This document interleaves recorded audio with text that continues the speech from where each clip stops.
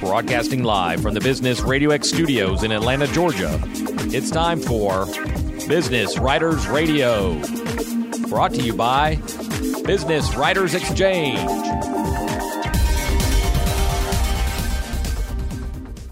Welcome to another exciting and informative edition of Business Writers Radio. Stone Payton, Lee Cantor here with you this afternoon.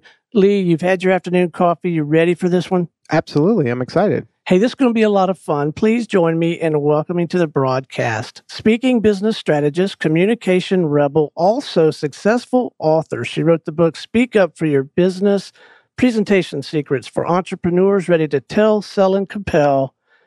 Dr. Michelle Mazur, how are you? I'm doing good. Thank you so much for having me. So, Michelle, how did you kind of get along this career path?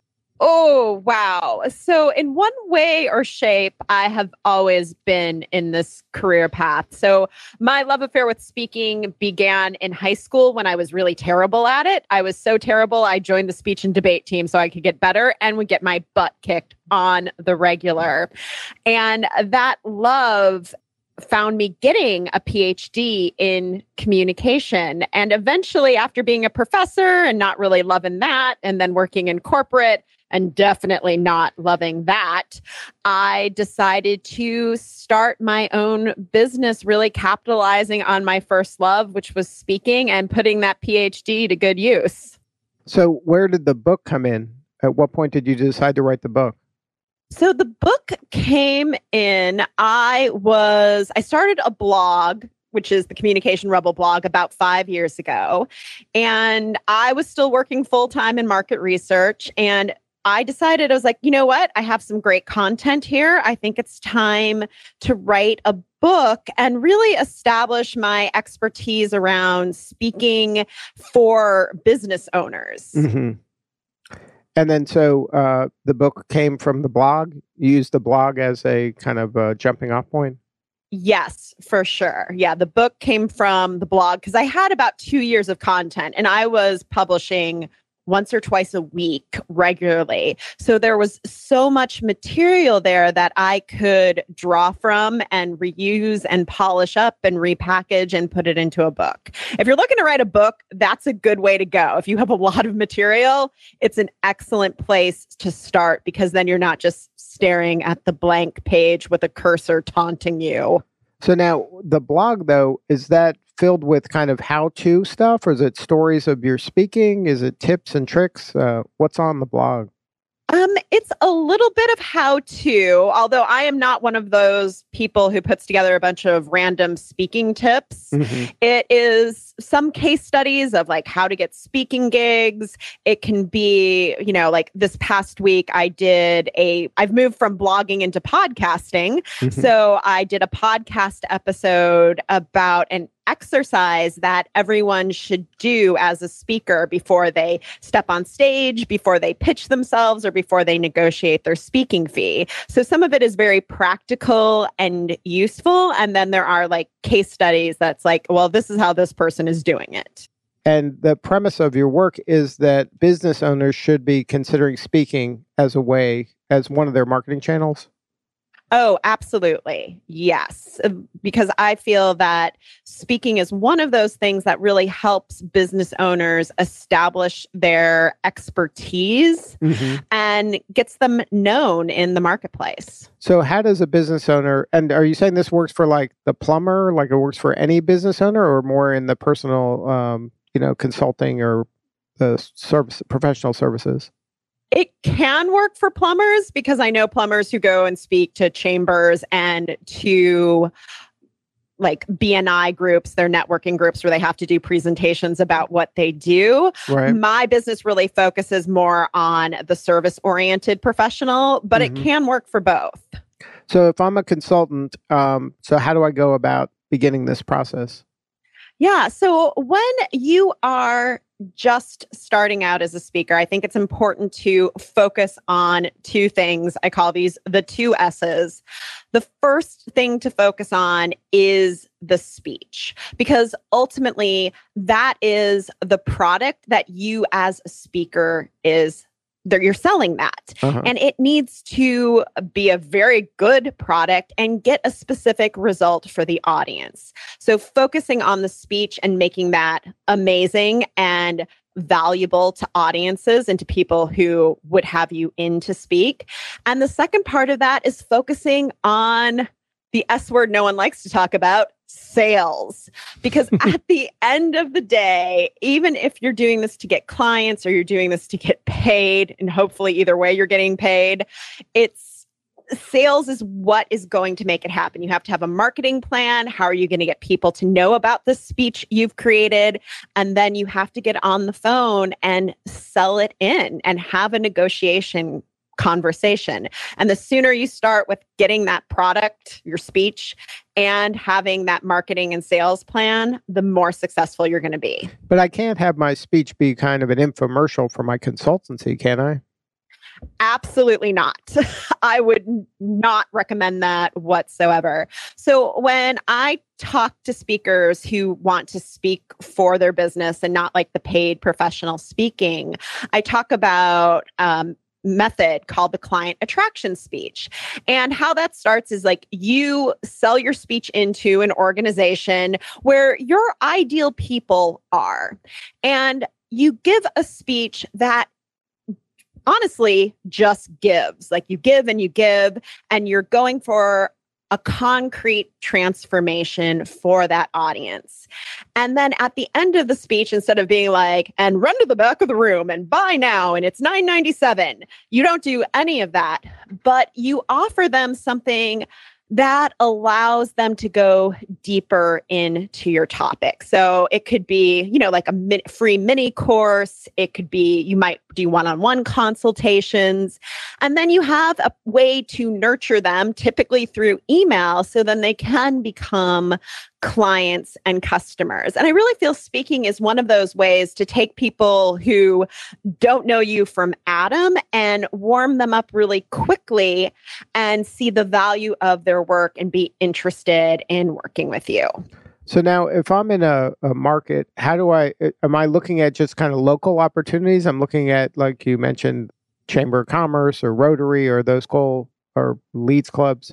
Is that where I'm looking to speak, or am I looking to speak at companies? Like how do I kind of get that database of potential speaking places? Yeah, it really depends on your business. So if you are like, I have a friend who's opening up a co-working space. Right. So for her, going out and speaking locally makes sense because she wants to attract new members to her co-working space. I have a business that is international at this point in time. So for me, like my database of where I could speak is much bigger. But I think the best way to start finding gigs is, thinking, do I want to speak locally, or can I be more national or international with my speaking? So you get that vision of where you're going. But when you're first starting out, it's all about going to your network and the people that know and love you and you have relationships with, and telling them what you're up to. Like, hey, I'm really going after speaking this year. This is what this is what I'm talking about. This is the audience I'm going after. Do you know anyone who would be interested? And I think that is really the key. Starting with who you know, tell them what you're doing, and if there's anyone they could introduce you to. Because your network doesn't know what you're up to, and they want to help and support you. So starting there is the key to starting to find some speaking gigs. Now, when does the conversation, you mentioned sales as part of this, when does the money conversation take place when I'm talking with a potential speaking opportunity? Yes. So number one, it never takes place over email. Like, even if somebody emails you and says, hey, I really want you to come to our organization and speak, how much do you charge? Do not tell them over email. So this is when you are on the telephone. So even if you're just building a relationship with an organization, you don't send them an email and say, hey, I have this great speech for you and I charge whatever. Instead, you assess, you do kind of a pitch and say, this is what I know about your company. This is what I love about your company. And this is what I can do. Are you interested? And then if they are interested, it's time for the phone conversation. But you don't start with money even on the phone conversation. You start with what is going on currently in their organization. So understanding what their day-to-day reality is like, what the challenges they are facing in that organization, and showing how the experience of you speaking or your speech can actually solve some of their challenges. And that's where you get to the value. And only after you've really established what you can do for them by being a speaker, that's when you start talking about money. Now, when you're just starting out, start at a lower price, or is it price is less relevant? It's more value. You want to have a value conversation, not a kind of really a money conversation. Yeah. So when you're just starting out, especially if you have a new product, your new speech, and you need some experience, you might be speaking for free. And I have I really want people to get paid to speak because there's so much free speaking and it's hard to break out of. And that hurts all the speakers, right? Because if they think, speakers are free, then that hurts the entire speaker market. Yes, exactly. And I think we're seeing a lot of that right now. I just read an article in Forbes magazine about tech speakers and how they don't pay many speakers because I don't know why, but that is it's the tech industry. But that is becoming more in the forefront. And so if you speak for free, it hurts everyone else. But there are times when it might behoove you to waive your fee instead of thinking it as free speaking, because you're testing out new material, or you're getting a great video from it, or they're buying a ton of your books, for instance, if you have a book. That's a great way to get paid without actually getting a fee. So negotiating around that, but there has to be a time when you say, nope, I'm not doing this anymore. And then depending on the type of speaker you are, like if you're just starting out and you're starting out as a keynote speaker, like a common price for that is $5,000 for a keynote. And of course, there's negotiation. Like, I'm not saying you're going to get $5,000, but people don't take you seriously if you're not charging at least that. They're thinking, if you're like, it's $1,000, they're like, ooh, what's wrong? It must not be very good. Now, but does that include my airfare and hotel and expenses like that? Or is that absorbed in the $5,000? Or is that part of negotiation? Well, actually, that's part of how you decide your speaking structure, your speaking fee structure. So some people do like an all-inclusive fee. So they will charge more, or they have, like, I've seen it where people have based on the region. So like if you're on the West Coast, my speaking fee is $7,500, and that's all inclusive. Like I'll take care of my airfare and all of that. But if I have to go all the way to the East Coast, then that's going to be $10,000 because it's going to cost a lot more to get me there. It's going to be more travel time. It's going to be more of my time. So you can do like an all-inclusive fee, or you can decide, my fee is $5,000 plus travel and expenses. Michelle, so but in terms of role in the organization, who is actually making this buy decision and electing to hire a speaker in a company? That varies. That's like the $1 million question. Right. Because some people will be like, oh, I need to pitch the CEO of the company or the CMO. And those are usually not the people who are putting on an event. It's usually it could be someone in HR, it could be someone in the marketing department. And of course, final approval has to be passed by whoever the decision maker is. But usually, it could be, a director of marketing who's putting on an event, and, they have to get their CMO's permission for a speaker lineup, but really that director is going to be the one who decides and who's like, okay, this is who I think we should bring in. So it really depends. And as a speaker, you have to ask. Like, there is nothing wrong with calling an organization and being like, hey, I see that you have an event going on. You know, who's organizing that? And that will point you into the right direction. Now, once you kind of find that association or organization that has a conference and then you get to speak there, is that kind of an area that you're like, okay, well, if I spoke at the West Coast version of this association, let me see what other associations, and then you kind of try to work that whole circuit? Yes. Well, and it's when you have a speech that's really good, one of the things you want to happen is have people recommend you. Mm-hmm. So if you knock it out of the park for one association or organization, all of the people who plan these events, they talk to each other. And it becomes really easy for you to keep that relationship going and say, oh, wow, we had this great experience together. I'm so glad your people love me. Do you know anyone else? And if you did a great job, they have no problem referring you. And then it becomes like a snowball. So it becomes easier and easier to get speaking opportunities because you're a known quantity and people are now recommending you. Now, should that be part of your kind of speaking experience? Is some sort of feedback where you're given the opportunity for them to say how great you are? Well, there's usually an evaluation form that most meeting planners, event organizers have baked in that rate the speakers from the audience's perspective. But I think where speakers make a mistake or business owners make a mistake is they go and they speak. They think that's the end of the relationship. And really, you're probably at the midpoint of your relationship after you've had a speaking event. Because now it's the time to follow up, to see how it went. You know, get them on the phone, see if they have any feedback for you, get a testimonial, ask for that referral, and just keep the lines of communication open.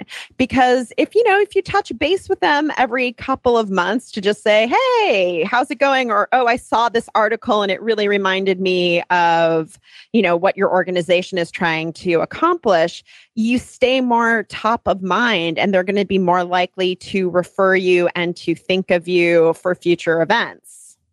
Now, you mentioned that to look at your speech as kind of a product, right? Mm-hmm. That's something you're selling.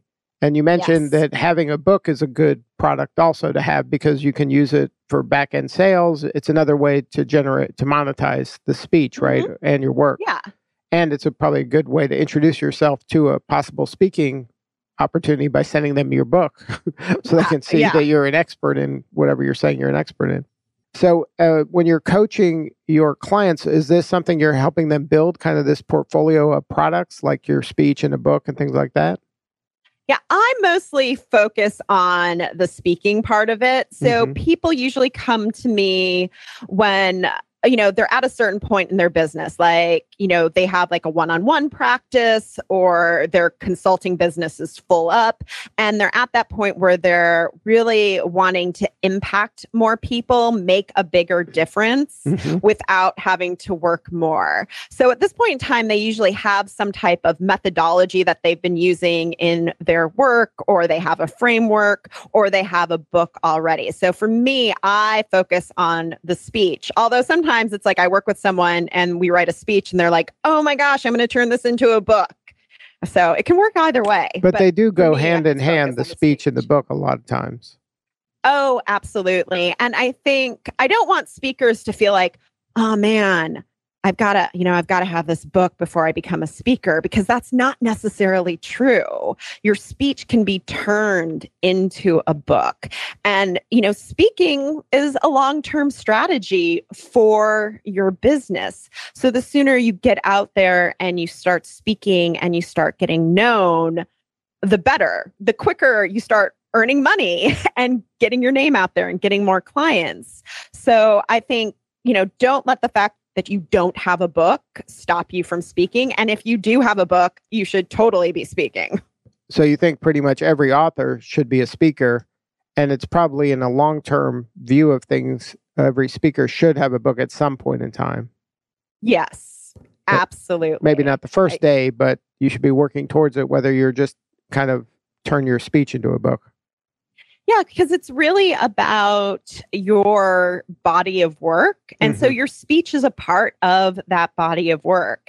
And I mean, nowadays, it's so easy to self-publish that you could actually take your speech, have it transcribed, add some content to it, and turn it into a book that you can, upload to Amazon fairly quickly. Like, it doesn't have to be a big, complex, lock yourself in a cabin for 3 months straight and book. You can take your body of work, whether it's the speech, maybe you do podcasts, maybe you do blogs, and really sculpt that into a book. Well, yeah, say a little bit more about that, because you mentioned it earlier in the conversation, podcast, because that is another way to speak, to capture good thought leadership, to distribute good thought leadership. Or has that been your experience so far? Absolutely. Number one, I'm a podcast addict. I listen to them all the time, and I have my own podcast. And what's been great about podcasting, it's number one, it's a way to experiment with your message. Like, if you are writing a new speech or you're, building this body of work, you can find out quickly like what is resonating. But podcasting has an intimacy that blogging and books just don't have, because you're literally inside somebody's head once a week and they're listening to your words. It's like they're having a conversation with you. So they get to know who you are and what you're all about very quickly, which is great if you're looking for some clients. I know I've gotten amazing clients because of my podcast, but it's another great way to build your platform, which helps your speaking business. Now, how often do you come up with a new speech? Oh, not very often. I really subscribe to this philosophy of having a signature talk. So you have this talk that you've written, and it's the message that you want to be known for. It highlights your expertise and what you want to accomplish for the audience. And then what I do is, based on the audience, I customize some parts of it. So the message stays the same, but I might swap out examples, do different introductions, have a different conclusion to make it more relevant to that audience. Because writing a new speech, I do this for a living. It takes a lot of time and a lot of work and a lot of effort. So if you write one really good speech, you want to be able to use that again and again for at least the next 5 years. Wow. And then your speech, what is it about when you speak? Yeah, so I have a speech called Your Unfair Speaking Advantage, and it is all about being different and standing out to get noticed. So I have this model that I use with my speakers to really find what positions them well. It's a speech about positioning, but it's about what positions them well in the marketplace so that they rise above the noise. And then you give that speech to speakers? Is that where you do most of your speaking? I've done it for speakers. I've adapted it for business owners, creative entrepreneurs, because honestly, when you're talking about positioning, you can really take that and give it to different types of audiences with a few tweaks. So if I'm talking to speakers, I make it very speaker focused, but the 3 main points are still the same. The core message is still the same, and it works out really well. Earlier in the conversation, I believe you mentioned having a pretty substantial international client base. I'm really intrigued by that, and I have not had that experience, international clients. And candidly, I find it a little bit intimidating, but can you speak to that a little bit and how that came to unfold for you? Yeah, it's been interesting. I have clients in Canada, Australia, Singapore, and Germany, which just blows my mind. And I think part of it is because of the reach of the internet and podcasting, because doing what I do most of it much like this over a conference line. I record my sessions. We use Google Drive to collaborate on the speech and the documents and the workbooks that I use. And so I don't have to have a client that's in Seattle, Washington. I can work with people anywhere. And because of blogging and the podcast, my reach has really grown exponentially. And I think that's one of the reasons why I have clients from all around the world, which is pretty cool. Now, how do you promote your podcast and your speaking? Yeah. So I do, like with the podcast, I do some social media work. So, Facebook, I'm doing a lot of Facebook Lives lately that coincide with it, a little bit of paid advertising as well. Twitter is another big place. And I also promote it on my blog and asking, doing some outreach every once in a while and asking influencers, or when I do interviews, asking those people to share the podcast. That's a great way to build the audience. With my speaking, it's really more about personal outreach. And I'll admit, like almost every speaking gig I have ever got was from someone I know. Although I just booked one yesterday and it was because she listened to my podcast. So my podcast helps market my speaking because I'm inside people's ears. So I get speaking opportunities that way. But it's also about using my own network and reaching out to them when I'm looking for speaking gigs and seeing who they might know and who they could introduce me to, because that's the best way to land a speaking gig. Now, what do you want more of? More speaking gigs or more kind of this working with clients to help them become better speakers?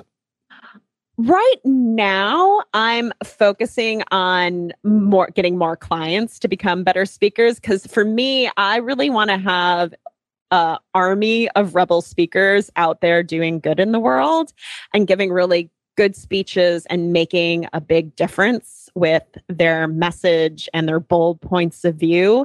So that's my main focus. And I'm still speaking some, although this year I'm taking a little hermit time, I would say, and putting the brakes on, being way more selective and not speaking as much so I can, spend more time with my husband and my cats. Now, is there a signature that rebel speakers have that sets them apart from just regular run-of-the-mill speakers? Yeah, they have very bold and edgy viewpoints. They're not afraid to tell it like it is, even if it makes other people uncomfortable. I always talk about there are Me Too speakers that you could literally take their speech and give it yourself and people would think it was your speech because it's like commonplace knowledge. There's nothing really new. They're just like recycling the knowledge of the greats. But to me, a rebel speaker is somebody who sees that and goes, yeah, but I think there's a better way. Or yes, and you should do this. So they're giving a bold viewpoint that's different from the conventional wisdom out there. Now, some I would think would take that to be shocking or doing something controversial. Is that what you're saying? Or is there an elegant way to do that? There is an elegant way to do that. I often talk about how to push boundaries with people without turning them off. Because there is a way to position yourself as a speaker as more of a trendsetter versus like, let's burn it all down to the ground and deliver your message in a way that meets the audience where they are and then slowly takes them where you want them to go, to think about something differently. So there is a way to do it that builds relationships instead of tears them down or makes people feel bad for their point of view. Do you have any advice for a new speaker or maybe a new author? Yes. For a new speaker, number one, tell everyone you know that you're speaking and that you're looking for speaking opportunities because you never know what you're going to find. Don't keep it a secret and don't try to do it all by yourself. Number 2, work on that speech. Make it the best possible product it can be. Whether you work with someone like me on it, you go to Toastmasters and you develop that speech. You have to be a master at speaking as well as be the master of your topic area. So working on that. And then, don't be afraid to sell your speech, to have those conversations with people and negotiations, because the sooner you do that, the better. So tell everyone really work on the speech and get your sales game on, because you're going to need it. Now, how do you come up with an actual dollar amount? Is it the largest number you can say in the mirror without laughing? Like, how do you do this? With professional speakers, and I don't think people know this because they're like, oh, I don't know how to price this. But with professional keynote speakers, there are actually different levels. So like I mentioned earlier, like $5,000 is usually what a speaker starting out charges.